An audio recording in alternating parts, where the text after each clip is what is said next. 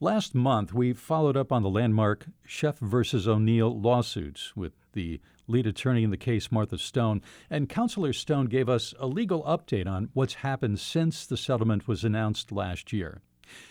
Now we take a closer look at the human impact of that settlement, and joining me now is Elizabeth Horton-Sheff. She's the parent who filed this suit on behalf of her 10-year-old son, then 10 years old, Milo, back in 1989.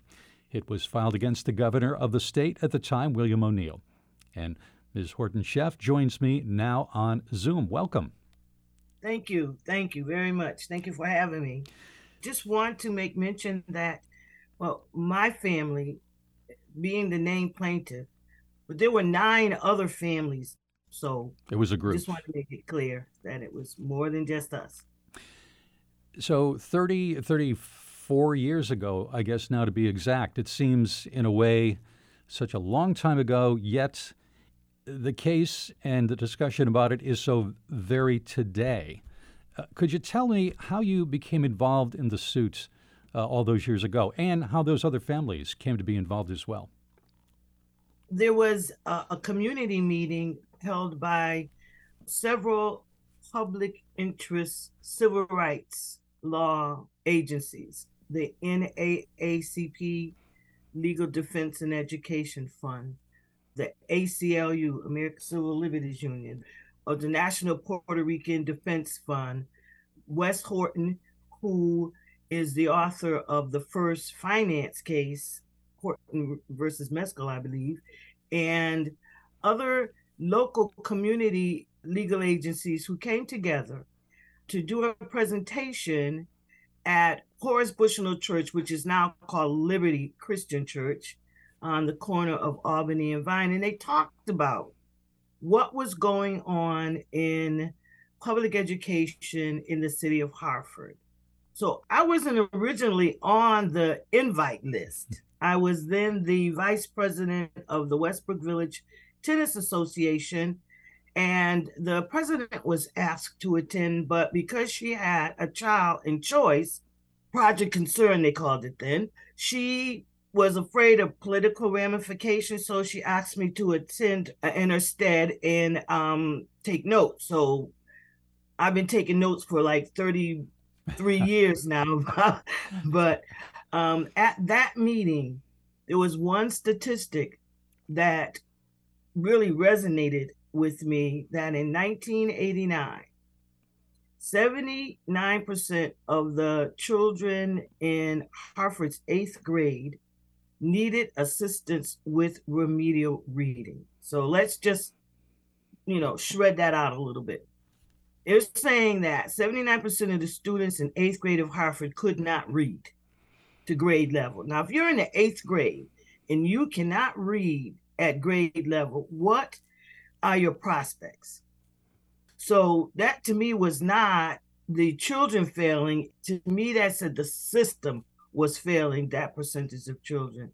So I went back home and I talked to Milo. You have to kind of get a little background on Milo, because Milo was, and still is, the son of a civil rights activist. So he was used to marches on Washington and candlelight vigils for persons living with HIV/AIDS and discussing the environment and food. But I did ask him if he wanted to attend the next meeting. He did. And then I asked him, did he want to sign up to be a plaintiff? So the public interest law agencies had people sign up to be plaintiffs. We signed up. They chose 10 families. There was another round of interviews, and then they requested that Milo and me serve as the named plaintiffs. People seem to think that there was some egregious thing that happened to my child in particular that made me sue the state. No, I just didn't get up one morning and say, I have nothing to do today. Let's sue the state. But to me, that one statistic hurt me and resonated with me. And that's how I got into it, not from my child, but from our children. Did you anticipate at all that some 34 years later, this would still be on the front burner, so to speak, a main topic of discussion? No, and if you ask Milo, he would say he thought it would be like a Judge Judy episode, like 30 minutes, done, right? I knew it was going to take some time because everything in the struggle takes time. Reaching and achieving justice takes time, but I wasn't at all aware that we would be where we are today. We've done a lot. There's so much more to be done. So to directly answer your question, no, I thought we would be in a different place right now. When we spoke to Attorney Stone recently, she told us that there's still work to do to ensure that the settlement is put into action. There's a 10-year permanent injunction that's currently underway that has to meet certain benchmarks. Here's Counselor Stone explaining how that will work. The 10-year clock began to run the day that the judge approved the settlement agreement. What happens now is that we have to monitor, is the state meeting the demand? And there are different benchmarks set forth in the permanent injunction, which the state needs to meet. The first benchmark is that the state by 25-26 must meet entry grade demand for Hartford students for choice schools. That means that any Hartford student that wants either an integrated magnet school or an open choice program must be given that opportunity for the entry grades. And the entry grades are defined as pre-K, K, 6th grade, and 9th grade. And then there's another benchmark later on that the state has to meet to get non-entry grade demand fulfilled. That was Attorney Martha Stone speaking there. She was the lead attorney in the case. Was this kind of settlement, was this something similar to what you had in mind back in 1989? Well, the settlement, in my opinion, this is my opinion, was a compromise in moving the big boulder somewhere, right? A little bit. I firmly believe that until we have a regional education system, and not all of these little districts, all of these, what we have, 128 fiefdoms, right? Until we have a regional school system, many of the issues, not only just racial diversity, but funding and transportation and supplies and all of those things that are needed to actually provide our children with their constitutional right? Because Connecticut is one of the few states in the nation that has in its constitution the right to education. So until we address it on a regional level, we'll still be struggling with funding and politics. And politics should not be a factor in providing our children with the education that they need to grow up to be their full selves. Are you part of the effort to make sure that some of these states' benchmarks are met? Yes, I still attend. I still attend. I've always attended negotiations throughout the 33 years. I am involved through my attorneys now, and now that I'm a free bird and no longer tied to a full-time job, I'll be able to do more of that to help with monitoring the permanent injunction. As we've talked about, there's still things to do in the wake of the settlement of the lawsuit. But if we think about at least the filing in the past 30 years, in terms of a legacy, do you think the suit helped improve equal access to a quality education, as you pointed out, so guaranteed by the Connecticut Constitution for your son Milo and other kids in his school district? Well, again, I didn't do this for Milo. By the time we got to the drawing board, Milo was out, right? So, did not do it for my son. I did it for our children.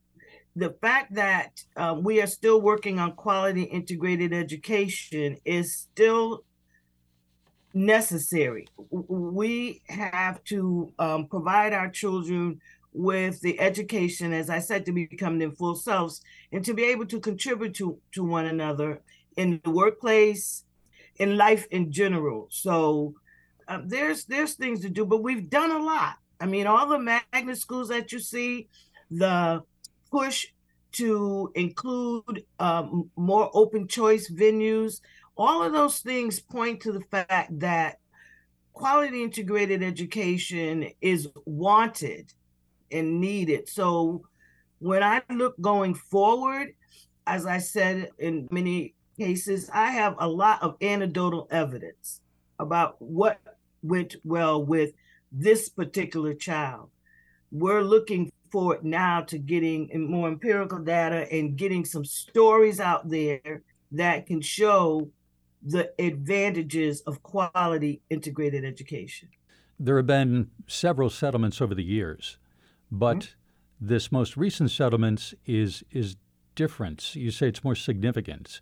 And why is that? Well, it's most significant in the fact that it contains the permanent injunction that Martha spoke about, which means that if the state does not meet the benchmark of the agreement, that we can return to court without filing another lawsuit. So we can just reopen Sheff versus O'Neill. It is also significant in the fact that of accountability. Parents need to know what schools have, what openings, what is the statistics on achievement. So all of those things are now in play, and it's only been a year, so we're still working on it. But I've already done 33. What's 33 more? I'm wondering, what kind of an impact has the lawsuits and the aftermath, the past 34 years, what kind of an impact has that had on your life and your family? Oh, wow. That's, yeah, it's been a journey. It's been a journey because, this work has brought me to many spaces, some friendly, some hostile. It's been a little bit of a struggle, and it's had some negative impacts on our personal lives. But would I do it again? Yes, I would do it again. We're speaking on Monday, the 21st of August, and you're about to embark on a new position, the alumni specialist with Goodwin University Magnet School System in East Hartford. Could you tell us about the work that you'll be doing there and how you see this connected with what's been happening, again, in the wake of the lawsuit, Sheff versus O'Neill? Yes, I'm embarking on my fifth life, as I call it. It's my fifth life as the alumni specialist for the Goodwin University Magnet School System. And we're looking at this as a avenue to help folks understand the importance of quality integrated education, how one's life trajectory can be changed through being in an educational environment that promotes and accepts diversity. So I will be working with the Goodwin University Magnet School System to start gathering those stories. We all know what they're doing when they're in school. We want to know what happens after. Was their life trajectory changed for the better?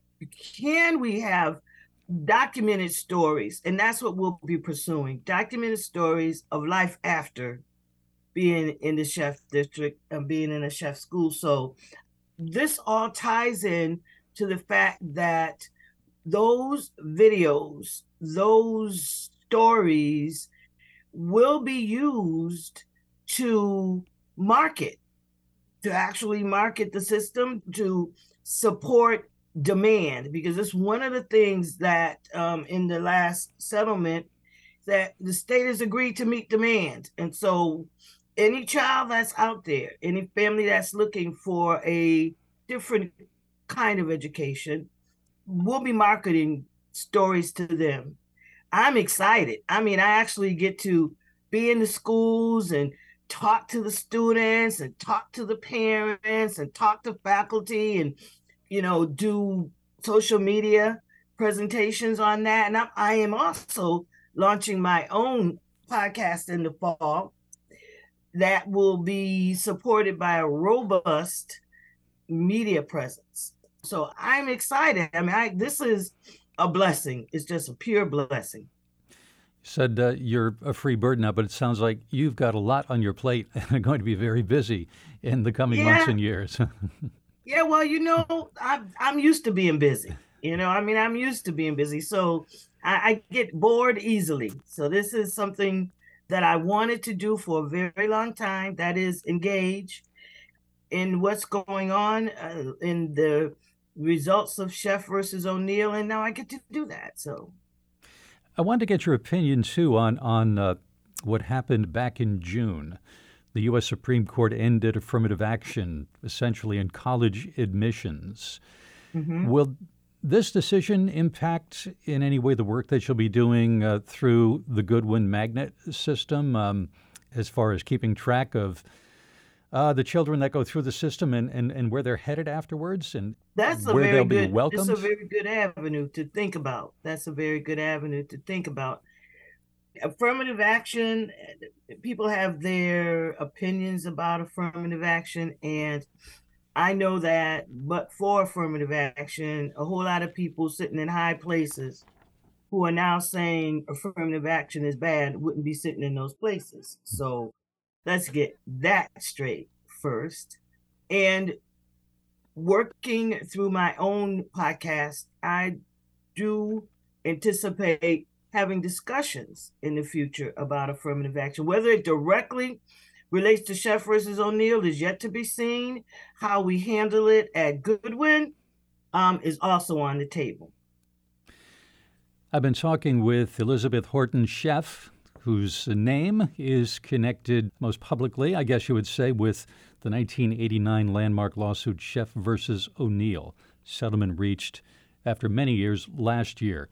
But the focus of the case really is not over. As we've discussed, there's a lot yet to come. Thank you so much for spending some time with us today and really discussing the human impact of the case and the years that have followed. Thank you as well. I look forward to continued dialogue.